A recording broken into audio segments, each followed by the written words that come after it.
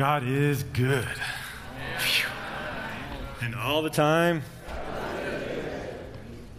I almost feel like just having prayer and eating. Right? Phew. I'm going to ask Brian Shedd to come up here, and Connor and Pastor Isaac, if you would.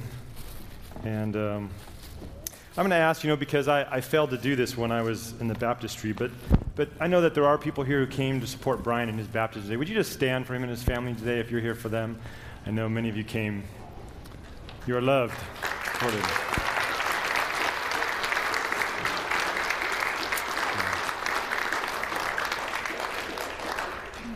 So, Brian, it's official. Okay, it's official. Don't lose that. I won't.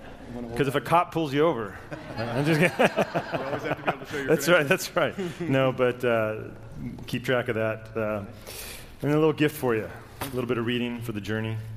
And again, thanks for letting me be part of your story with Jesus. Sure appreciate it. Yeah. All right. Pastor John, we have some people that I need to invite up here. I mentioned earlier that Connor had a group of friends that he studied with, and several of them that have grown up with him from the earliest Crater Roll division all the way up now into youth. And this is not my typical Sabbath attire, but I assure you there's meaning in community. And when your students ask you to do something, the only answer is, of course. These socks have special meaning, and they've been planning on doing this for a while. And if you guys want to come on up, these socks inside, where in my shoes where you can't see, it says "Walk by Faith," and then on the back it has the letters, in I, J, and P, which is "In Jesus' name we play." And wherever they go, whatever they do, that's their commitment to do it in Jesus' name. And so these guys, Jeremy and Emma, wanted to present you with a gift that we all have our socks on. Church family, will you welcome Connor into your church? I love you.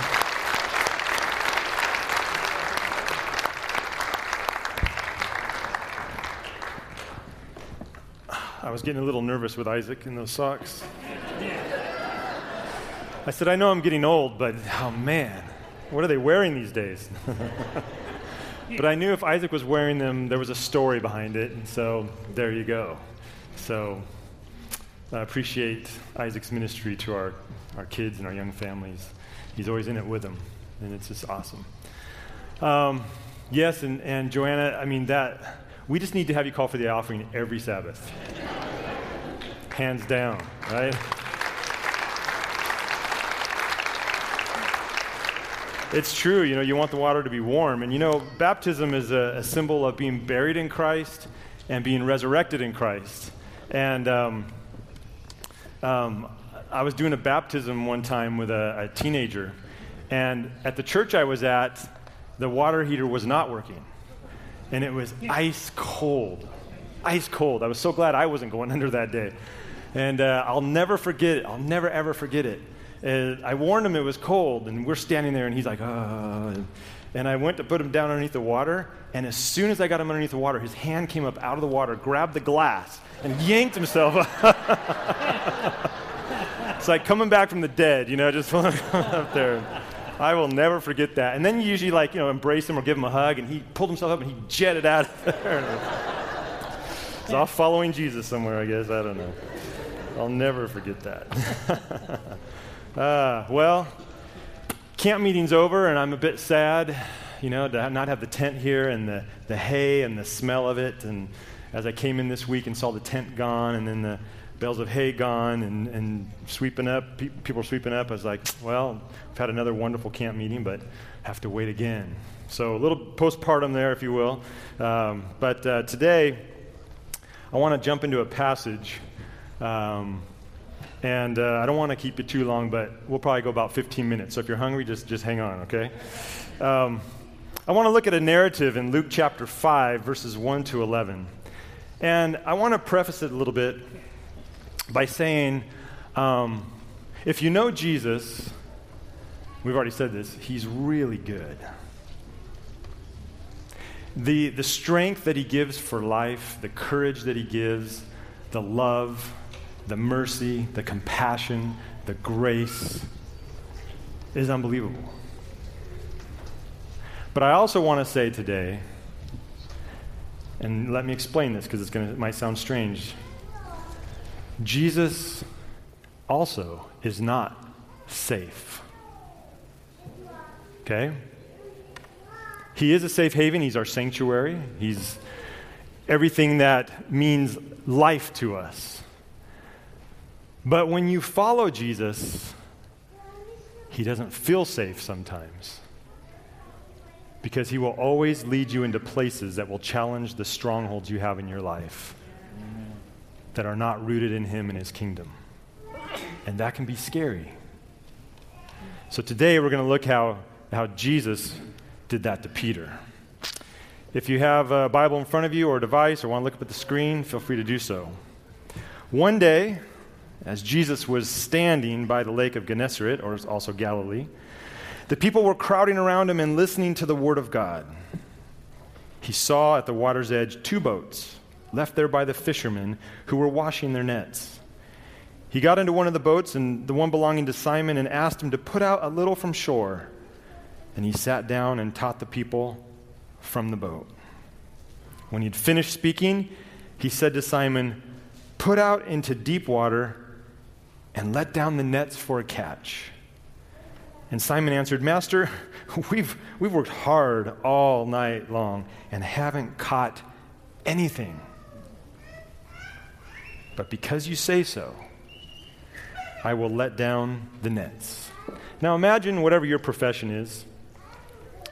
I don't know what it is, but whatever your profession is, whatever it is that you do well, that you spend all your time doing, imagine you completely failed at it.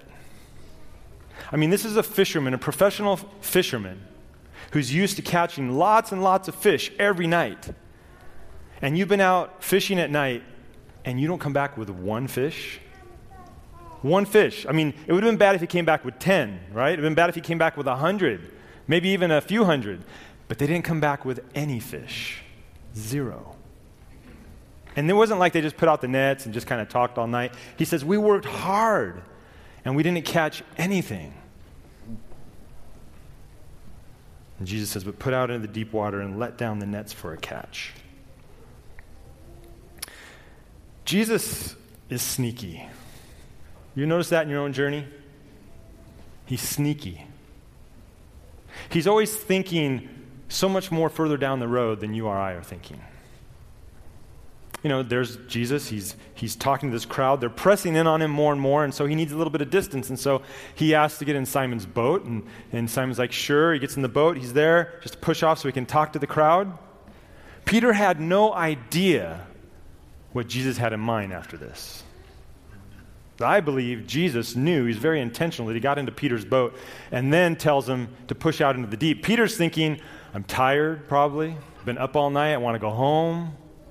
He's sitting in the boat, listening to Jesus speak. And then he thinks, all right, he's done teaching. Let's bring the boat back in, let's wrap it up, call it a day, go home. But Jesus, in Peter's boat, says, let's put out into the deep. Put down your nets. See, when Jesus gets in your boat, you better get ready. And let me tell you, when Jesus gets in your boat, you are not prepared for what's coming next. Nowhere close, because you don't even have even an inkling of an idea of what he's up to. And Jesus gets into Peter's boat, he tells him to put out into the deep, and he tells him to put down the nets. And I love what Peter says, even though it makes absolutely no sense to Peter.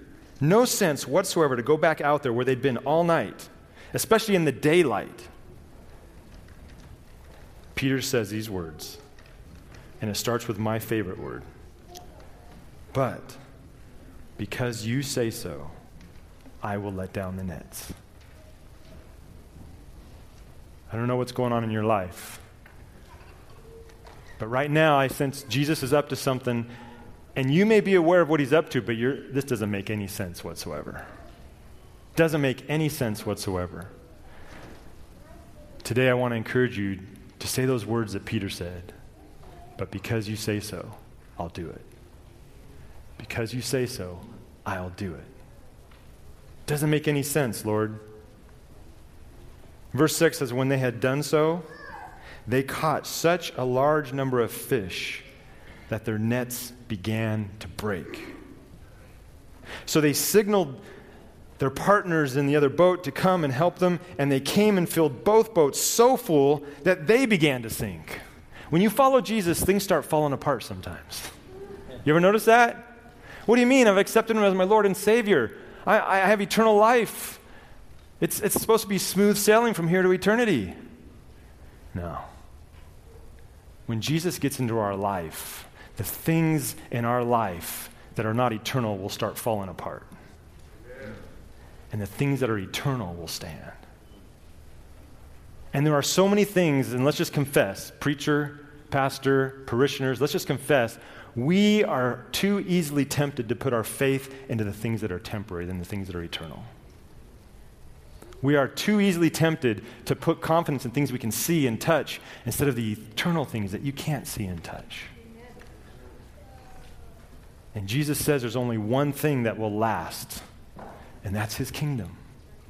And when he gets into our boats, into our structures, into our boxes that we prepare for our life, and all the little things that we think are the safe way, things that keep us safe until Jesus comes back, and we let him in there, those boxes start to just blow apart. And then we start thinking, what's wrong? But Jesus says, I know the plans that I have for you, for a future and for a hope. And the things you're putting your confidence in, they're not going to last. They're not going to satisfy you. Look at the problems that happen. They get so much fish, so many fish, that their nets are breaking. Now, if Peter's a decent businessman, he's going, Jesus is ruining my business. What's it going to cost me to repair these nets?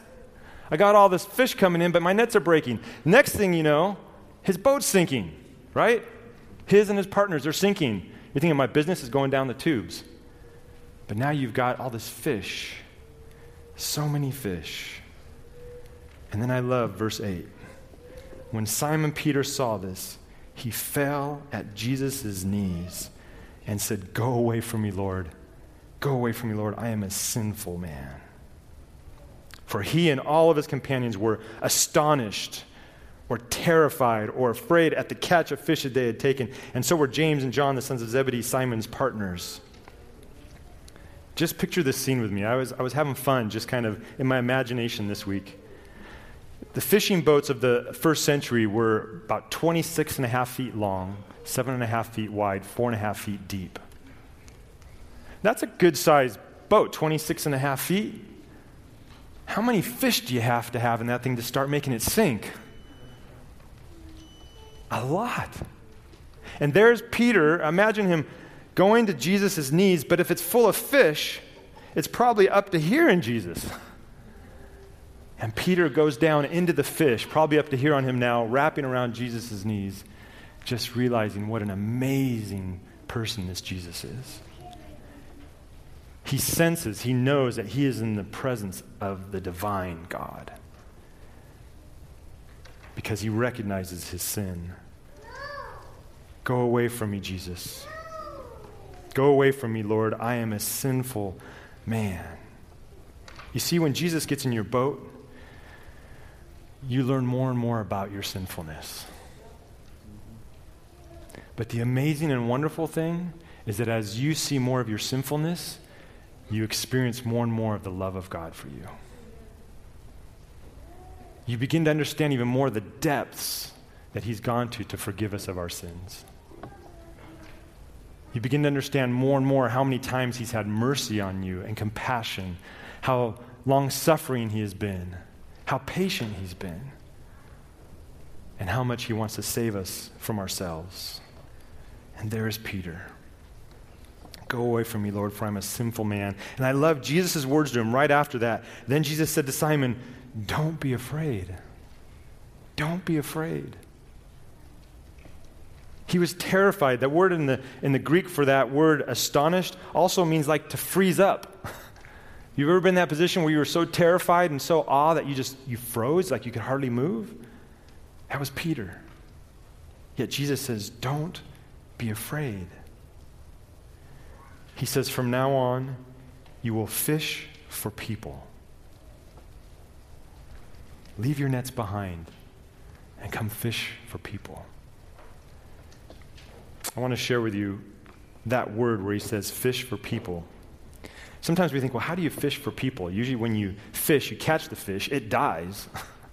We don't want that to happen. What does that mean? Well, let me just share with you, technically speaking, that word in the Greek, and I just want to pull my notes out so I make sure I get it exactly right. That word is a word that means for saving persons alive from danger. It's the same word used in the Septuagint, which is the Greek translation of the Old Testament, where it's used to save persons' lives from danger, catching and taking alive. So when Jesus says, come fish for people with me, come with me to help save people from danger. But when that happens, God leads us into deep places. And sometimes we think, well, if we're going to reach people and Jesus is calling us to go out into the deep, and we think evangelism, and that is obviously very important. But let me tell you, the most powerful evangelism is when you're living your daily life with Jesus in those deep places. And when you're in those deep places with Jesus, it often brings other people around you. You have no idea what he's doing in their lives, and things happen, and people start to learn about Jesus. People learn they can trust Jesus with their lives. There's a little process I see that happens here, and it happens regularly in the Christian life. And this is it. It's real simple. Jesus calls us to trust him. You know that song, Trust and Obey, for there's no other way? It's true. Trust and obey. Somewhere in your life, Jesus is asking you to trust him. Saying, trust me on this. Obey me in this. And when that happens, it's not safe, because the Christian life will always lead to a cross. Jesus says, if you're going to follow me, you got to pick up your cross and follow me daily. But see, I say it's not safe, and yet it's the greatest thing known to humanity. That when we trust God and we obey him, there's a cross involved, and that cross means we get to die more and more to self and become more and more alive to God. But the other great news, because that's not the end of the Christian story, that with every cross and every death, in Jesus there's always resurrection. Always.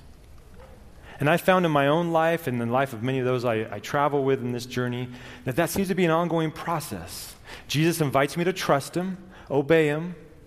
That will always lead to growing more in humility and less of self, more of him, a death somewhere in there, and then there will be new creation. And then it continues on, and it continues on, and it continues on, to hopefully by the grace of God, there's less of me and more of him. But it happens in those deep places, when we put out into the deep with Jesus.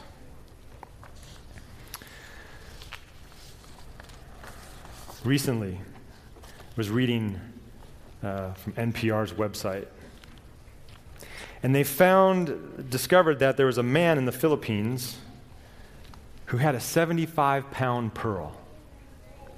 75 pounds. We're going to put it on the screen for you.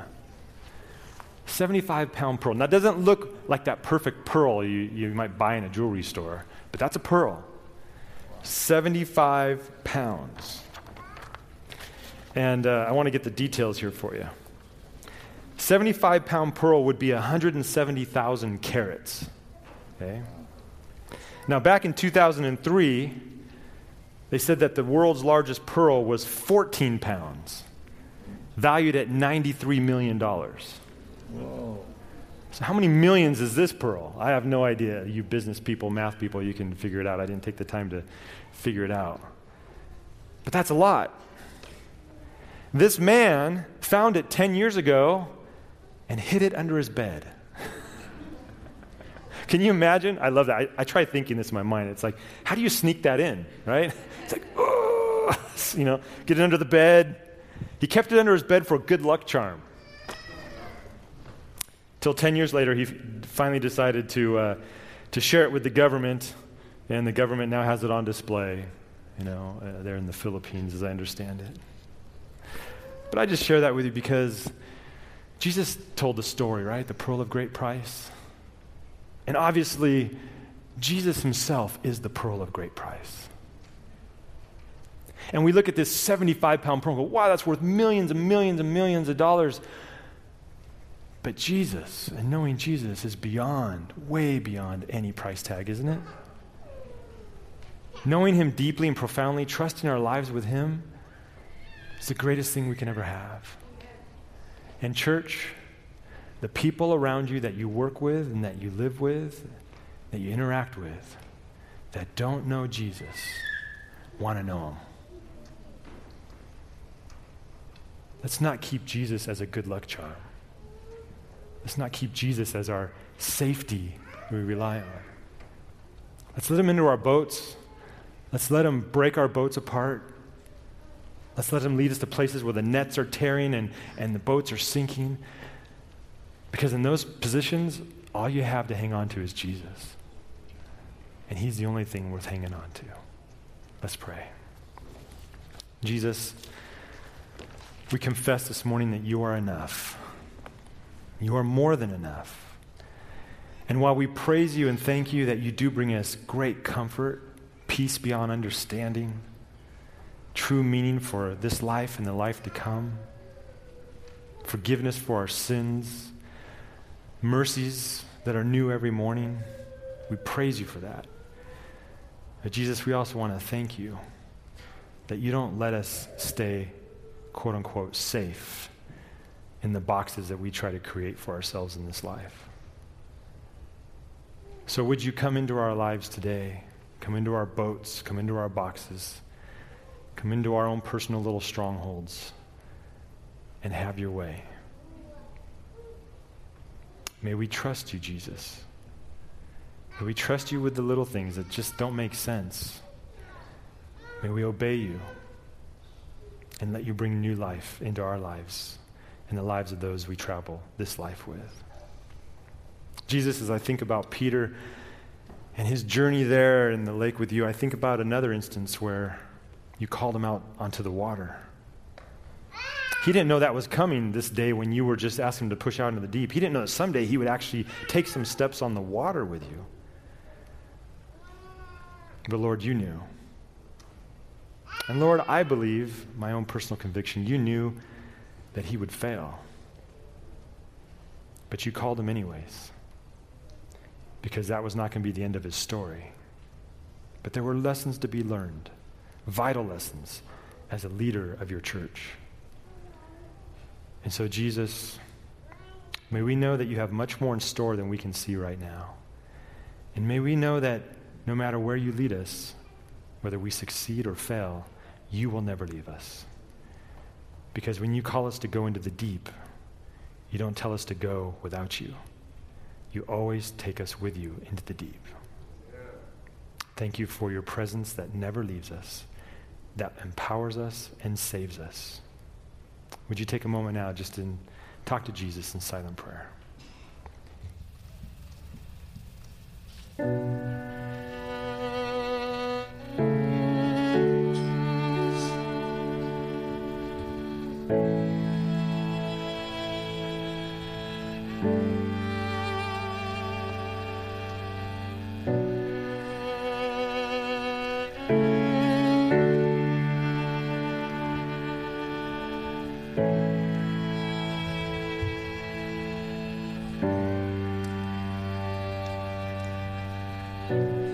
Call me out upon the waters, the great unknown, where feet may fail.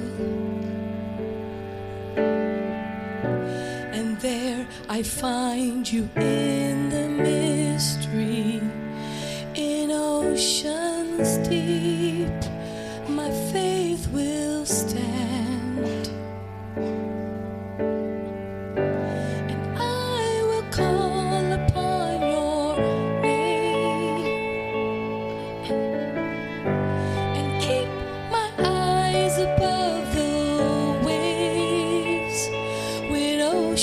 Rise, my soul will rest in your embrace, for I am yours. You are mine.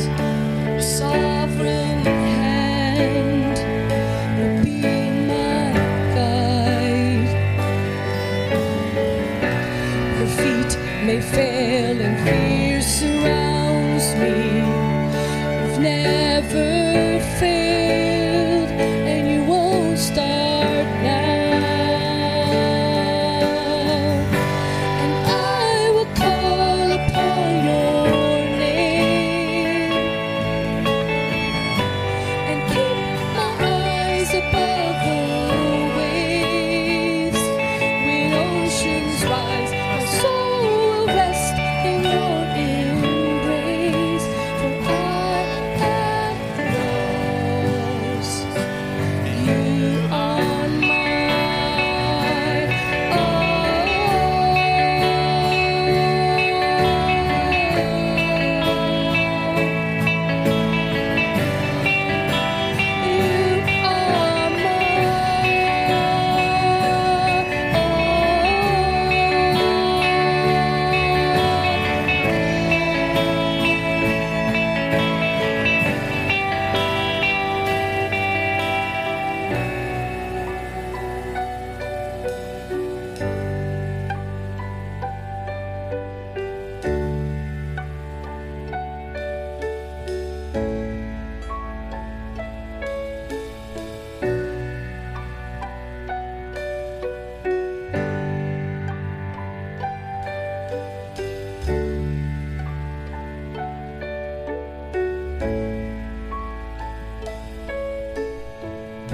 Spirit, lead me where my trust is without borders. Let me walk upon the waters wherever you would call me. Take me deeper than my feet could ever wander, and my faith would be made stronger in the presence of my Savior. Spirit, lead me where my trust is without borders. Let me walk upon the waters wherever you would call me. Take me deeper than my feet could ever wander, and my faith will be made stronger in the presence of my Savior. Spirit, lead me where my feet is without borders. Let me walk upon the waters wherever you would call me. Take me deeper than my feet could ever wander, and my faith would be made stronger in the presence of my Savior.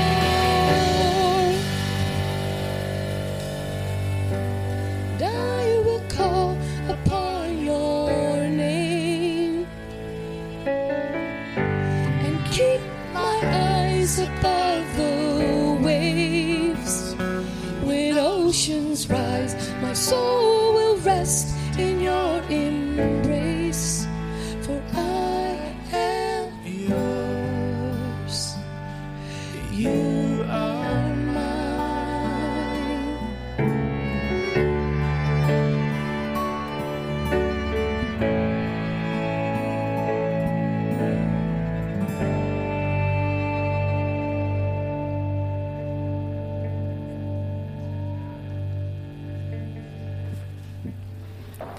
And now as we go, let's go out into the deep with Jesus. Stay humble before him and trust him. God bless you.